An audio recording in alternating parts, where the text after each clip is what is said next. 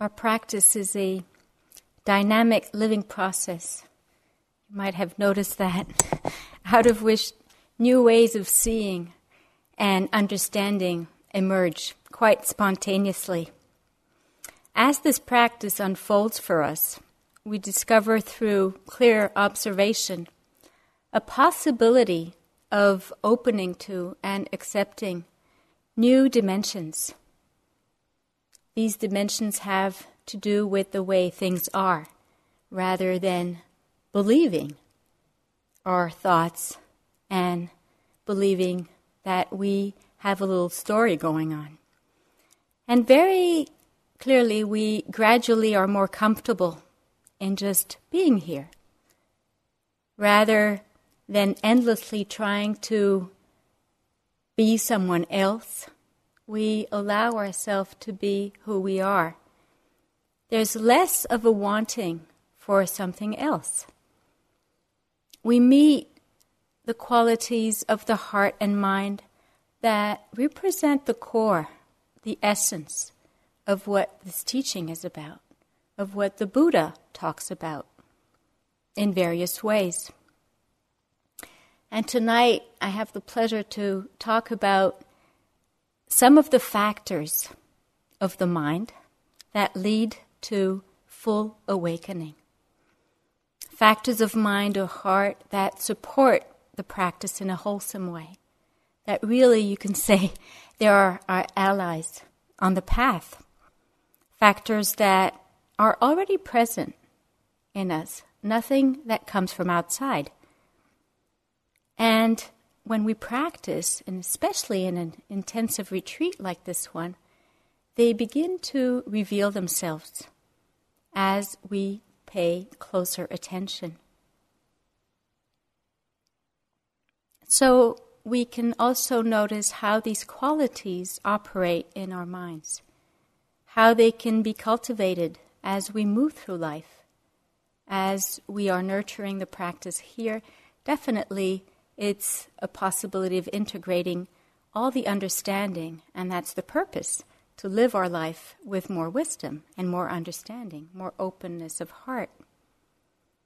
So these positive spiritual qualities or wholesome states of mind are present, always present, in one who is awakened. And there are also qualities that if we pay attention, we can cultivate, nourish, and they will fulfill our spiritual life. So what are they? What are the qualities called the factors of awakening? Or you probably heard the word enlightenment. Factors of awakening or enlightenment. I like to use the word awakening because it really is about what the Buddha realized. He was an awakened being. So you might guess that mindfulness is part of the load. Mindfulness, of course, is present. And then there's 3 arousing factors, or we can say energizing factors, which are investigation or inquiry, energy, perseverance, courage of heart, strength of heart, and joyful interest or rapture. Then there are 3 calming factors, or stabilizing factors, which are tranquility, or calm, steadiness of mind, or concentration, and the last one is equanimity. So these 3 arousing factors, energizing and calming factors, need to be in balance. And tonight, I'd like to talk about mindfulness and the 3 arousing factors. So now, again, these mental qualities are present or absent in our meditation.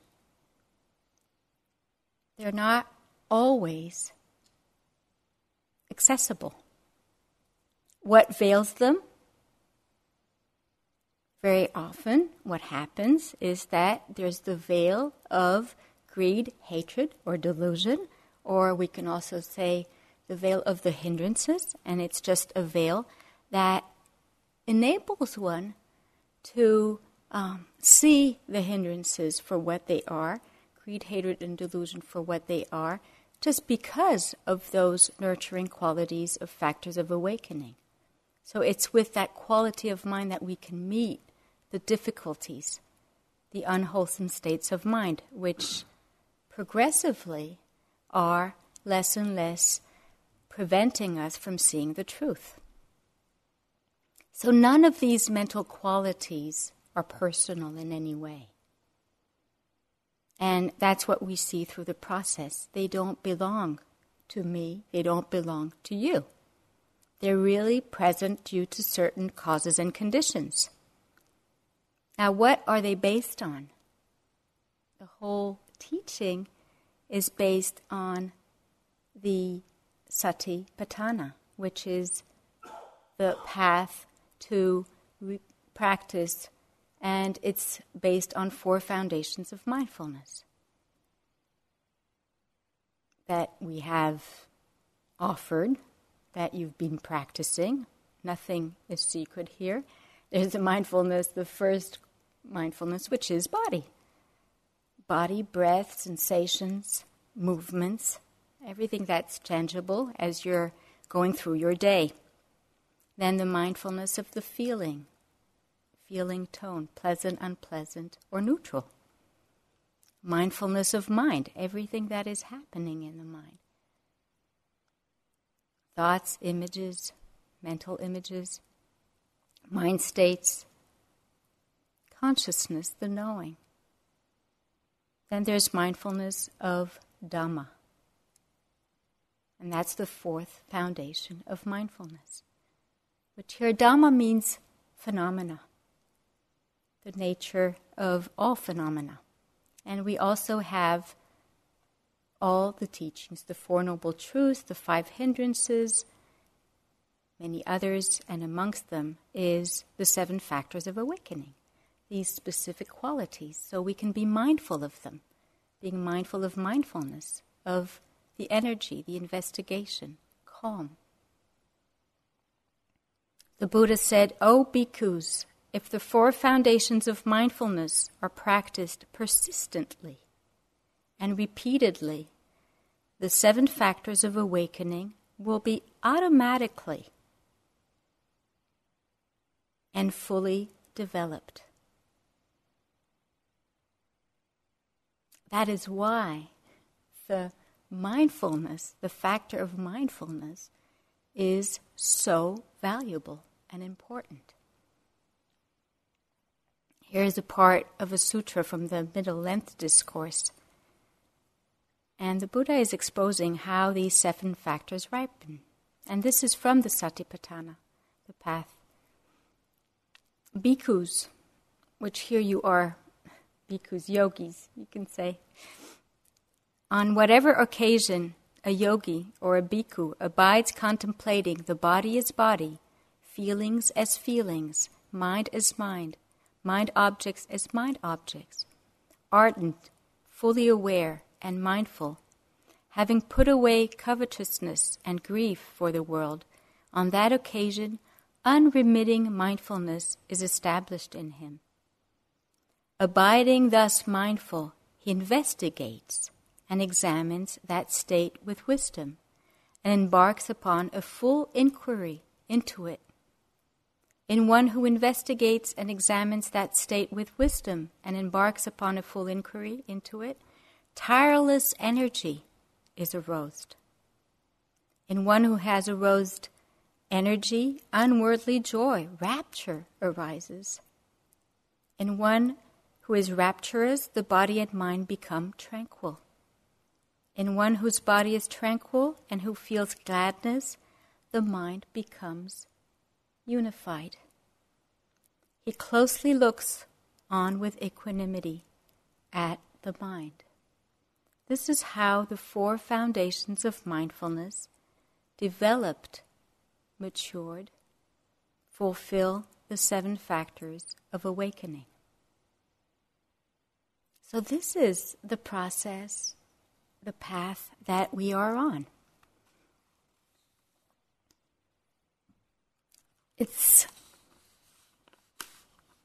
also nice to hear that in the suttas, the 7 factors of awakening are often offered by the Buddha himself, or even by higher monks like Sariputra, to monks who are ill. Meaning that very often in the suttas you would have an ill monk, and this is the teaching that will cure the mind from the disease of the heart, of the mind. And so it's said in the suttas so often that when one hears these 7 factors of awakening, the monk, the person who hears these teachings, just cures. It's the end of the illness. It's also said that the devas, the celestial beings, often visit the places where this particular teaching is taught, is offered. And why is that? It's said that the devas rejoice in knowing that human beings, and it's rare, can have the precious opportunity to hear about these beautiful qualities of mind. And that one, through these qualities, can reach full awakening, full enlightenment. So you might want to look for the devas tonight. There's a real sense of rejoicing. And I know for myself, when I receive these teachings in Burma from Sayadaw Pandita, usually he'd take a month to give teachings on these particular qualities. It would really give a sense of uplifting of the mind because of the possibility of awakening. So these 7 factors of awakening, they're, as you might have noticed, offered in an order. And yet they're not completely separate one from another. It's easy to link them, one nurturing the other. And it's possible that one is highlighted. And yet it's the balance of these qualities that is most helpful for us so that we can reach Nibbana.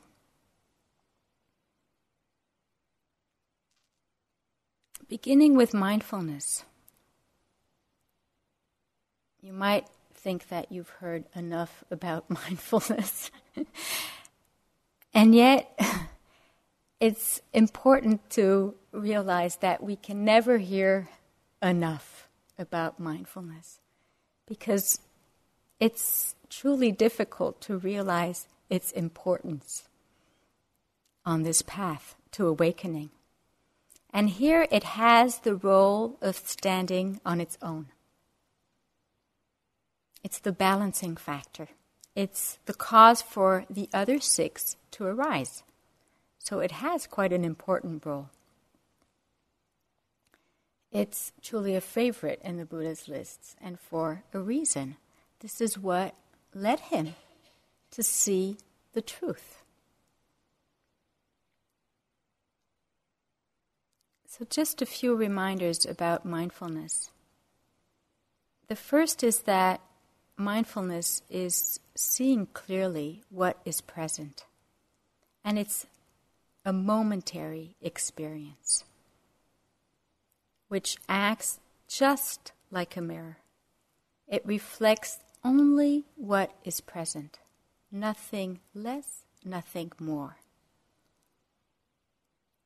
There's that sense of no interpretation, no comment, no reactivity, or even commentary about what is present. So it's quite a special factor of mind. And often we may think, oh yes, I'm mindful. And if there is that little sense of commentary which is lingering, well, there's probably not a totally pure mindfulness that just reflects what is. And what will allow for us to know is the knowing quality. It's knowing the sound when we hear a sound. So there's, of course, the sound, and there's the experience. Hearing is happening, but we don't need to think about what is happening when we hear a sound. It's to pay careful attention. And that careful attention meaning a closeness of attention, which reveals the knowing as well. And there's the experience of hearing. So we cultivate that attention with an attitude of persistence.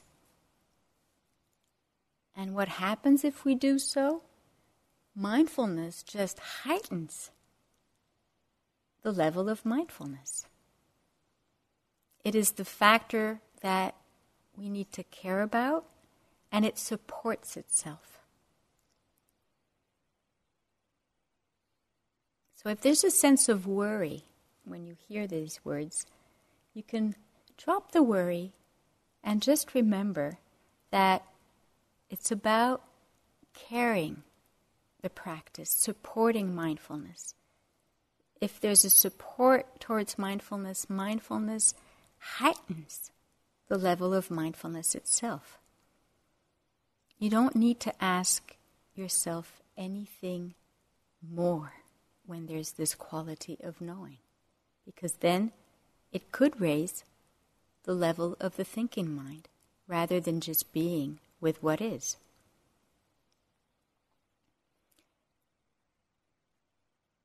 The secret here is that we need to do it from the moment we are getting out of bed to the moment that we're going to bed. And if possible, I know that I had a teacher saying, see if you can be mindful during your dreams. Are you mindful when you're dreaming?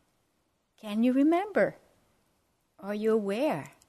And it happens that there are periods when the practice is carried with the factors of awakening, where yes, that quality of mindfulness was carried over into the sleeping time. And it's not a name. Please don't make that a name, because it really is not helpful. Yet it's every moment in small ways. The action of taking the soap when we wash our hands, turning a knob, just one step, sitting on the toilet. It's not less glorious to sit on the toilet than sitting in the Dharma hall. And if we have that quality of mindfulness when we are in that moment, that's exactly to that level of awareness that we can sense how precious we can carry our practice. Over time, there's an act of greater acceptance, of interest, which leads to non-identification, less grasping, less attachment. The quality of mindfulness is seeing clearly what can happen when it's happening. And so what is the outcome of this? It's greater understanding, greater wisdom. And that is a momentary wisdom. It's not that we need to be mindful one moment and then we forget for an hour and come back. What happens there is that it raises the commitment to waking up every moment, and therefore we do the best we can. It's out of this natural sense of beingness. at the beginning of our practice, if we are not acquainted to the practice, it seems like it's a lot of doing. But after a while, there's a sense of resting in awareness, of resting in the present moment.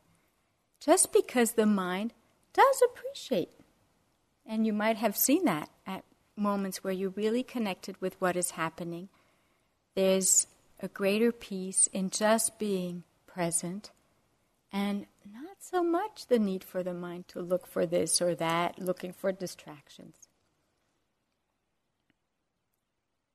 We're kind of resetting the format of the mindset, and we're cutting the ties of the habitual tendencies. So to see for ourselves if there is that quality of interest, which is exactly out of mindfulness grows interest.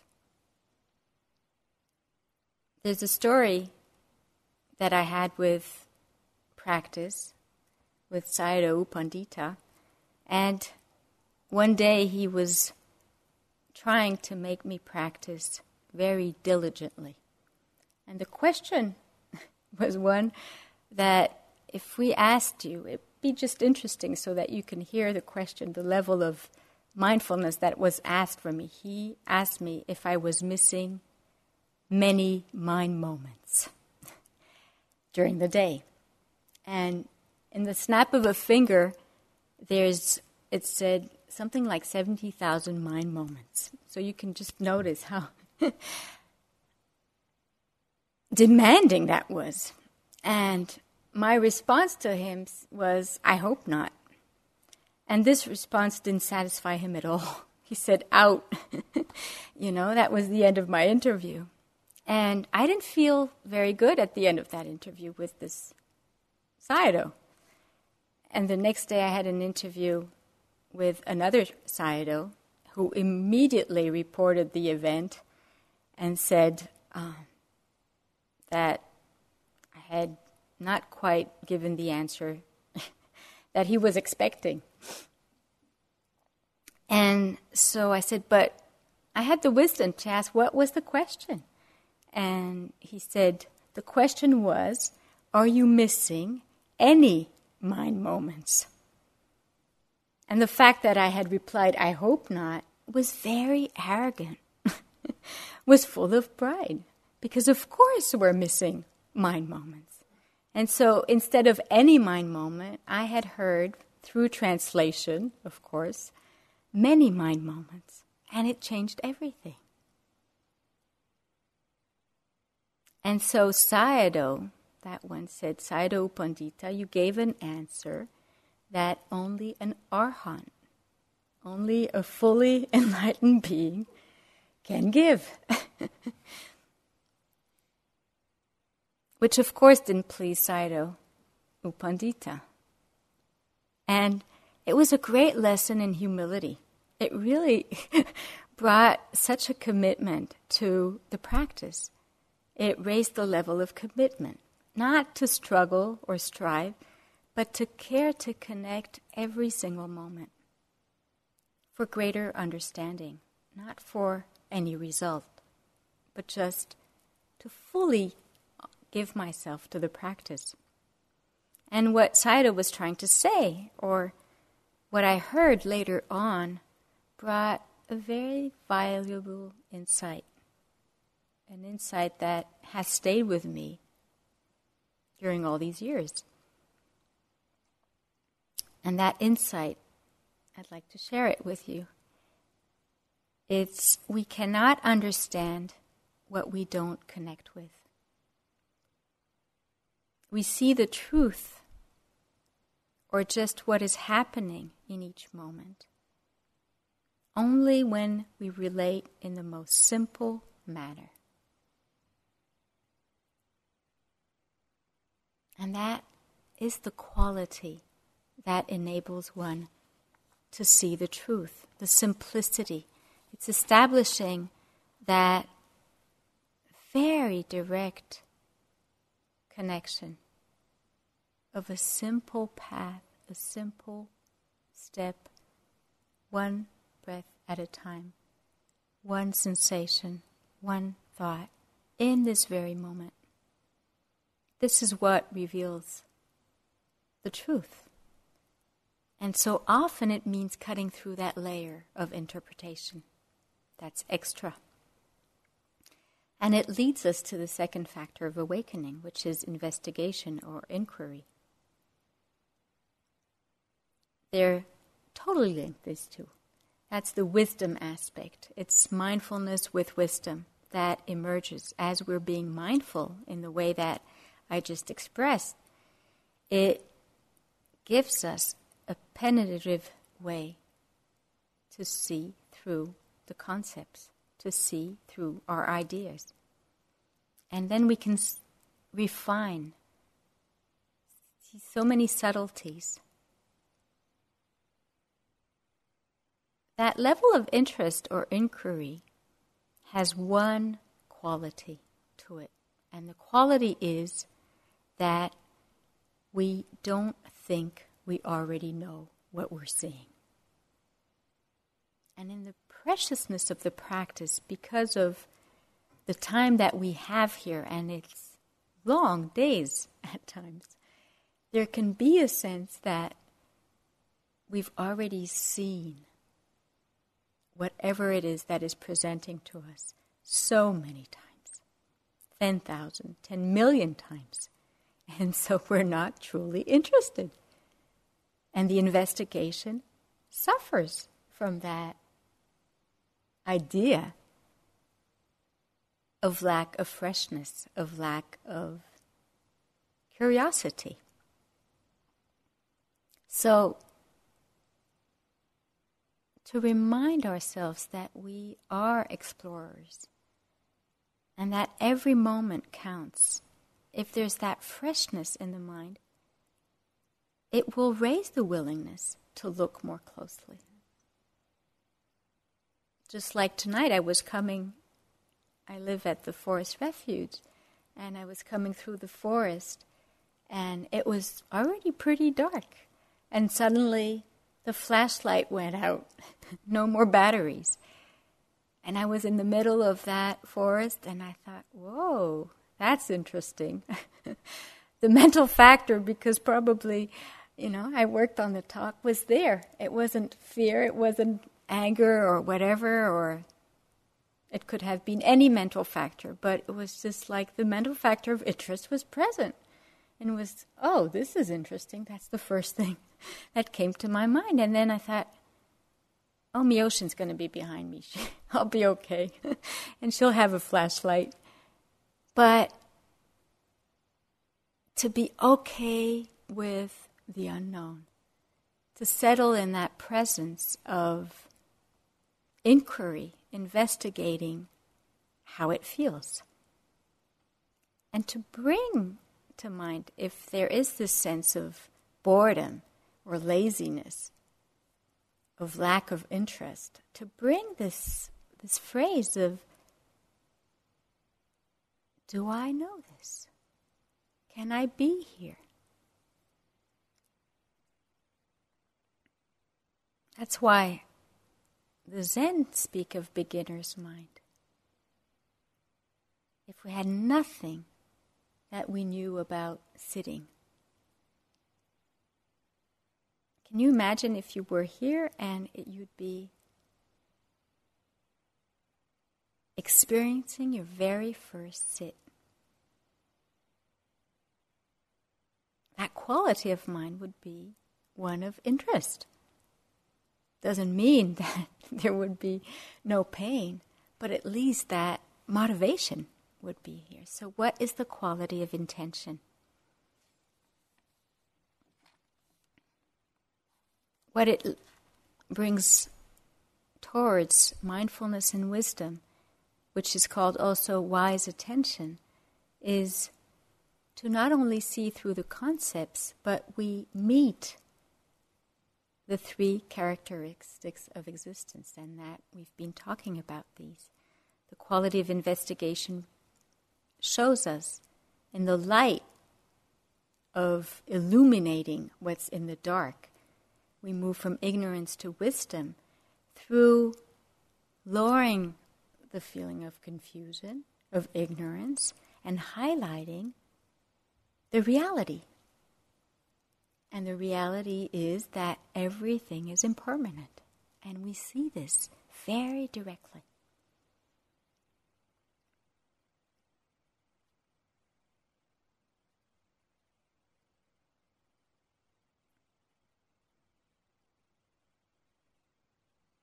I was practicing in Burma, and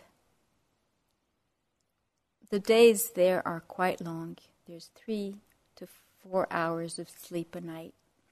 So you begin practice around 3 a.m., wake up at 3, and practice starts there. And then 10 at night is the end, so you can 10:30, 11. And so a lot of dedication to sitting and walking. And in a walking period, I noticed that as I was clearly feeling the sensations and trying to be very aware of bodily sensations, there was a sense of not truly connecting. What I had not seen is the quality of the mind with which I was being with the sensations. And that's what we have been talking about, which is attitude. What is the attitude of the mind? The sensations were known. And yet, there was kind of a sense of lack of connection, of not truly meeting the experience of sensation. Because in the quality of the mind, and I highlighted that in that moment, is, what's the attitude? Well, in the mind state, the mind was colored with boredom. And then to see that boredom, to move away from bodily sensations and notice what it is that is happening in the mind. As soon as I highlighted the boredom, awareness was showing boredom got interesting. That was totally amazing in that reality of that moment. It suddenly shifted, changed the whole experience. So it's not about what the experience is. It's the quality of the mind.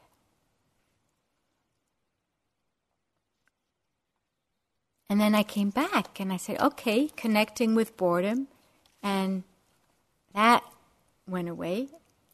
Was again aware of the bodily sensations. And because the openness of the mind was strong, there was another layer that came up, and the thought was, I hate being bored. And the I hate being bored was clearly a manifestation of aversion in the mind. And so to highlight that, what is the quality of the mind then? What does aversion feel like in that moment? See how momentary this is? Really uniquely very close to the experience. How does aversion feel? And then immediately as I noticed aversion in the mind, there was tightness in the legs. And that revealed another exploration. The practice, the process was alive. In each moment that we're truly connecting, there's a uniqueness, not only to the practice, but to our whole life. We're fully awake. Seeing the birth and death of each experience, arising and passing away. That sense of impermanence, truly revealing that there's nothing that we can hold on to. And yet, can we go with the flow of the river? If it's not one experience, there's another one that will appear, that will come. And so it's raising that level of investigation. And what it reveals too, out of that sense of impermanence, is seeing that because it's changing all the time, there's nothing that is truly satisfying.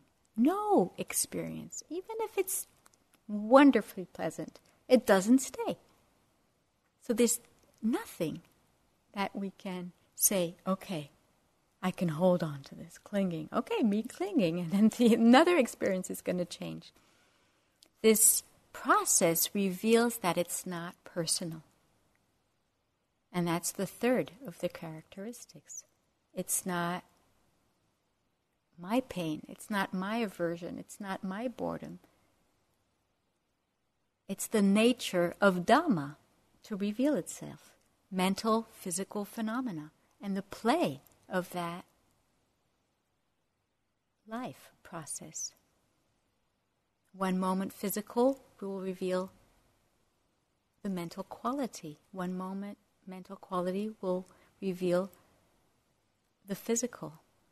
And it's the play of this mind and body process that is allowing us to see the nature of experience, the nature of awareness, the nature of knowing. And it's that which frees the mind from grasping, from holding on when it's pleasant, from pushing away when it's not pleasant. So it's a process, a very, very enlivening process, which when we are, and there, I'm sure you've had moments when we are connected and we do feel that, oh, it's flowing, right? There's not much resistance. There's not much wanting or pushing away. It inspires us to continue. When we don't have those moments of connection and we lack inspiration, we can remind ourselves of the Buddha's determination. I often call forth as a refuge his great determination to see the truth. Can you imagine that he did this alone? It's incredible.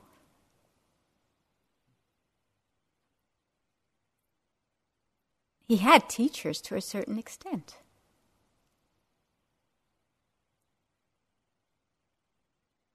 But the process of revealing the letting go of clinging, he had to find it himself. And I don't see any other quality than his total determination, courage of heart, and persistence of effort to see the truth.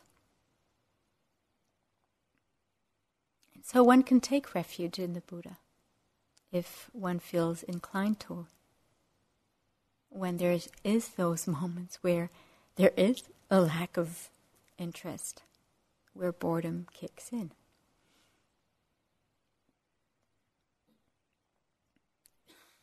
The energy or perseverance that I talked about is the second factor of awakening. The second energizing factor, a courageous strength of heart. And it's when it's difficult that we need to have more of this courage of heart, of energy. The Dalai Lama says consistently, reminds us that places that hurt us more is where we need to look. Because they are the places where we can find freedom. They're the most interesting, he says. And it's this tireless energy that is born out of non-reaction that allows us to accept more and more, to open more and more to those difficult places. Deepama, I think Friday night, Rebecca mentioned her name, and she was an extraordinary teacher and yogi. And she says, nothing can prevent you from seeing the truth. Absolutely nothing. Everything is worthy of our attention because everything leads to liberation. Absolutely everything. That's totally encouraging. So in this light, she was saying, truly trust. You can do anything you want to do. It's out of that sense of great courage that one can practice. You'll all agree that energy comes and goes. We don't have a constant state of low energy or high energy. And that we can't do anything about. There's not much that we can do about the level of energy. Yet we can stay steady in the effort to practice, whatever level of energy is present. And it means keep going. Whether it's pleasant or unpleasant, whether we feel like it or don't feel like it, we just keep going. And it's not about getting anything.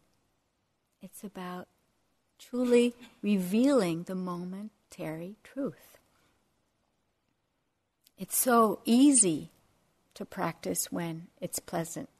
And what a good yogi I am when everything goes right. You know, I'm the best here, and I'll do maybe 2 or 3 hours of sitting without moving, don't even think about the next walking, and I'm in here. And yet, how easy it is that in a single moment there's a shift of energy, and everything suddenly changes, and we want out. It's so rapid, that change. Have you noticed in your own practice how quickly it can change in the shift of energy? And yet there can be that possibility of continuity. I've seen for myself in my own practice how much I was putting worth, how I was good when everything was fine, and how it felt really worthless. I felt worthless when everything was not fine. Until I realized, wow, this is totally ridiculous. It has nothing to do with me. It's causes and conditions that make it this way. And yet we can support the mental factor of effort or energy. Now there's a key understanding here, really a secret. And that is energy comes from energy. It's come from doing, meaning staying on the path. The very doing that we keep on going creates that energy that we're so desperately looking for. So many times that surrender of giving up is not helpful because less energy gives a lesser motivation, which really reduces the amount of energy, and that is mental. And I've seen for myself that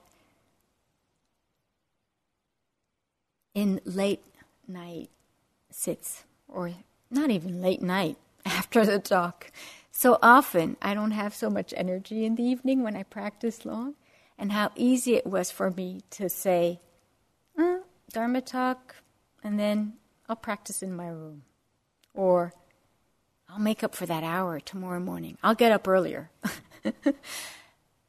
And of course, the next morning I would get up earlier because there was less energy, which means that there were maybe 2 hours of sit that I would be losing.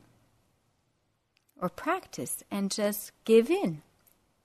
After a few days of this, I could notice that there was less and less interest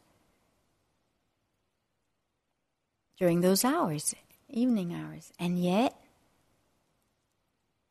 thank goodness, suddenly something rose and saying, okay, tonight I'm just going to be determined. I vow to stay in the hall until the end of the schedule. and did that for the amount of days that I had given in. And it was amazing because after a few nights of that, the energy level was raised. And I could stay awake after the last bell rung in the hall. I couldn't believe it.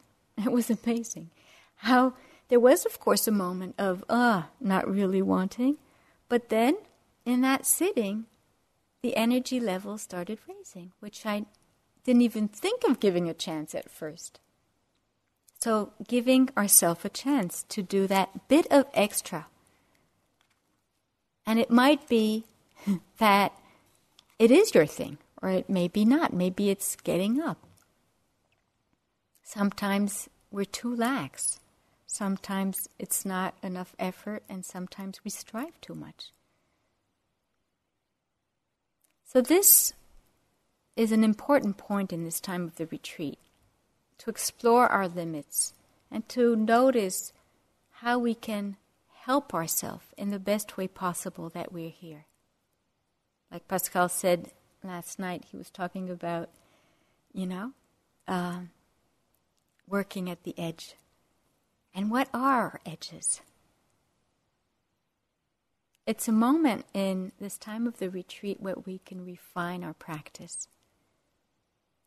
And if needed, speak to a teacher about this, the quality of effort or energy that is available, or where it is that you might help yourself towards finding a balance. It's not about pushing or forcing. We've emphasized a lot of relaxation, but we do need to nourish that continuity of mindfulness every moment. In the context of effort, Ajahn Amaro says that it's always different.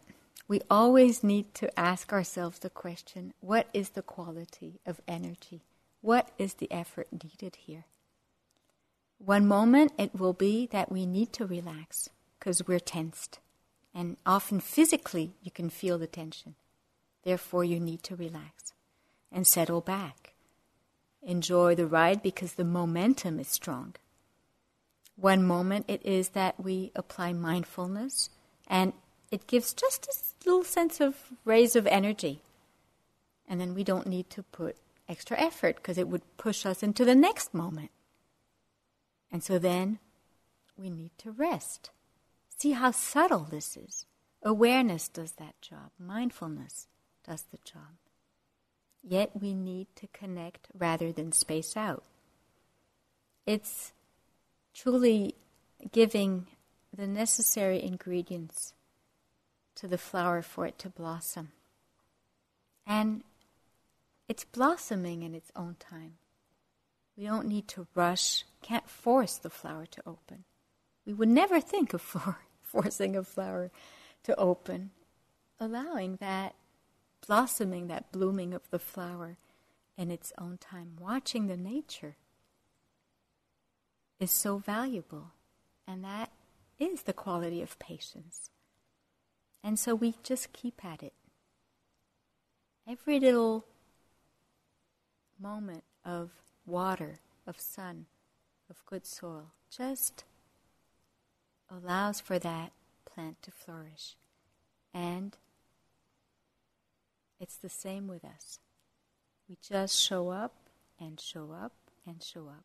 And meditation, the art of revealing the truth, will reveal sensitivity, receptivity, openness, acceptance, and seeing what is.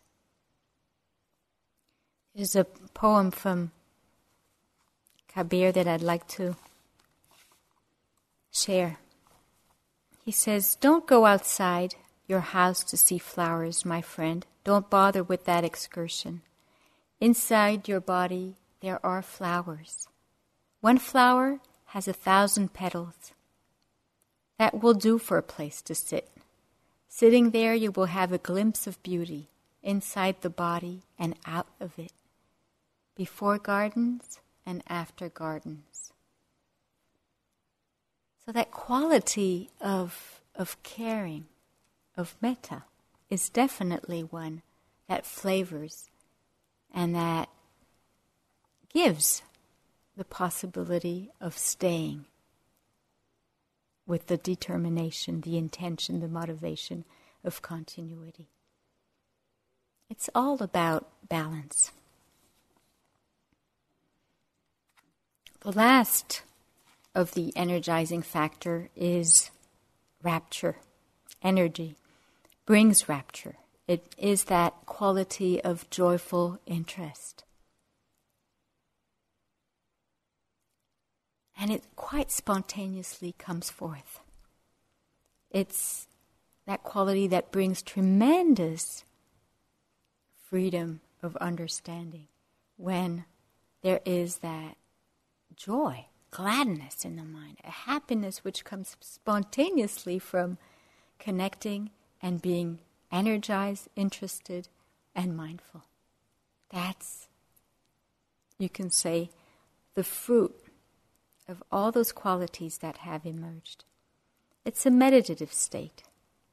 It's not a joy that is created from getting sense pleasure. It's truly dependent upon the quality of the mind. And it has nothing to do with the content of the experience.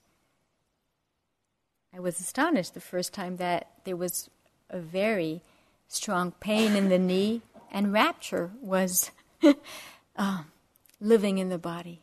It happens. The simile of that joyful interest is that of a person who has been walking in the desert for days. Imagine yourself walking in a desert for days, and in the distance, he or she sees a lake of cool, clear water. You can just imagine how you'd feel after walking for days in the desert. Most probably, it would bring up an intense joy. And that is that quality of intense joy in the mind. It comes out of a mind that has been nourished with interest and all the qualities that have been mentioned.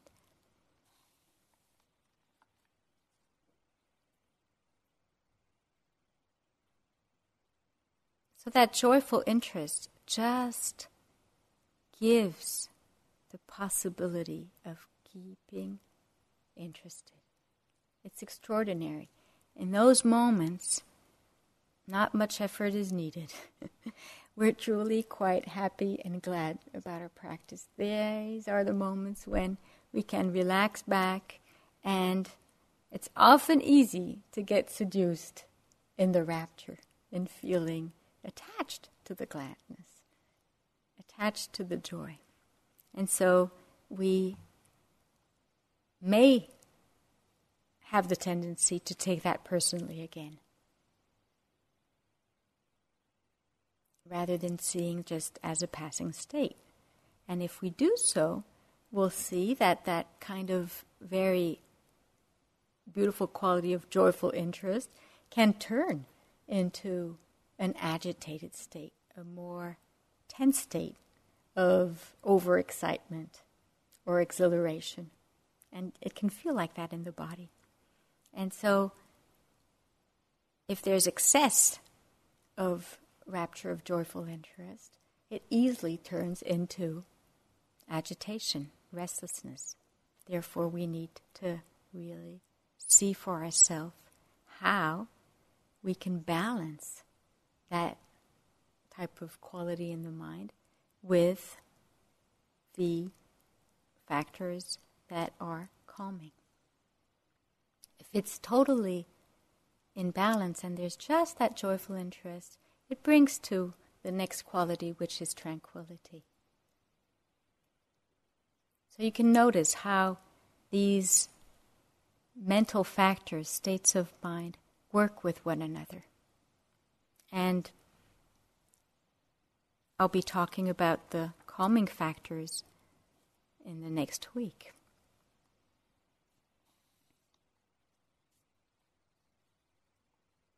So you might want to see for yourself in your own practice when it is that mindfulness is present. Just see and relate in a way of staying curious. Notice when there's the presence of absence, of interest, energy, gladness, happiness. The beauty and love of the truth of the Dhamma is revealed in each moment that we are present. It's that simple. So it's an encouragement to stay connected and intimate. And that will allow the arising of the nature of what is happening in the mind, what is happening in the body. It liberates the mind and heart here and now. So let's sit for just a minute.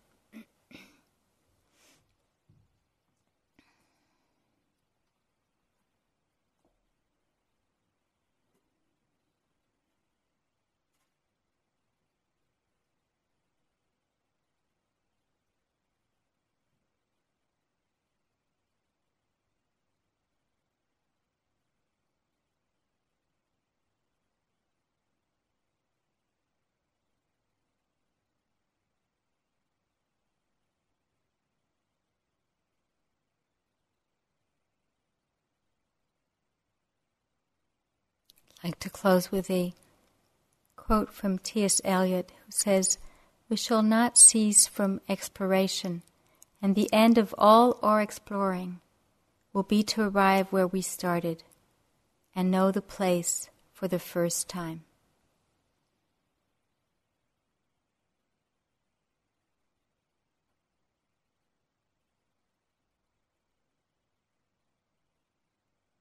May we in each moment have the interest to know the place, whatever is happening, for the first time.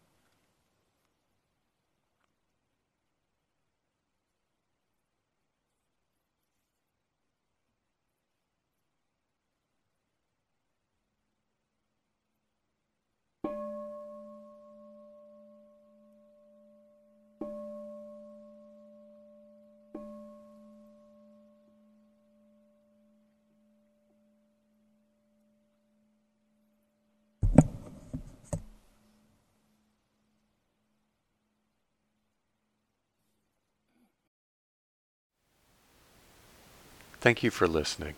To learn how you can support the teachers and Dharma Seed, please visit dharmaseed.org/donate.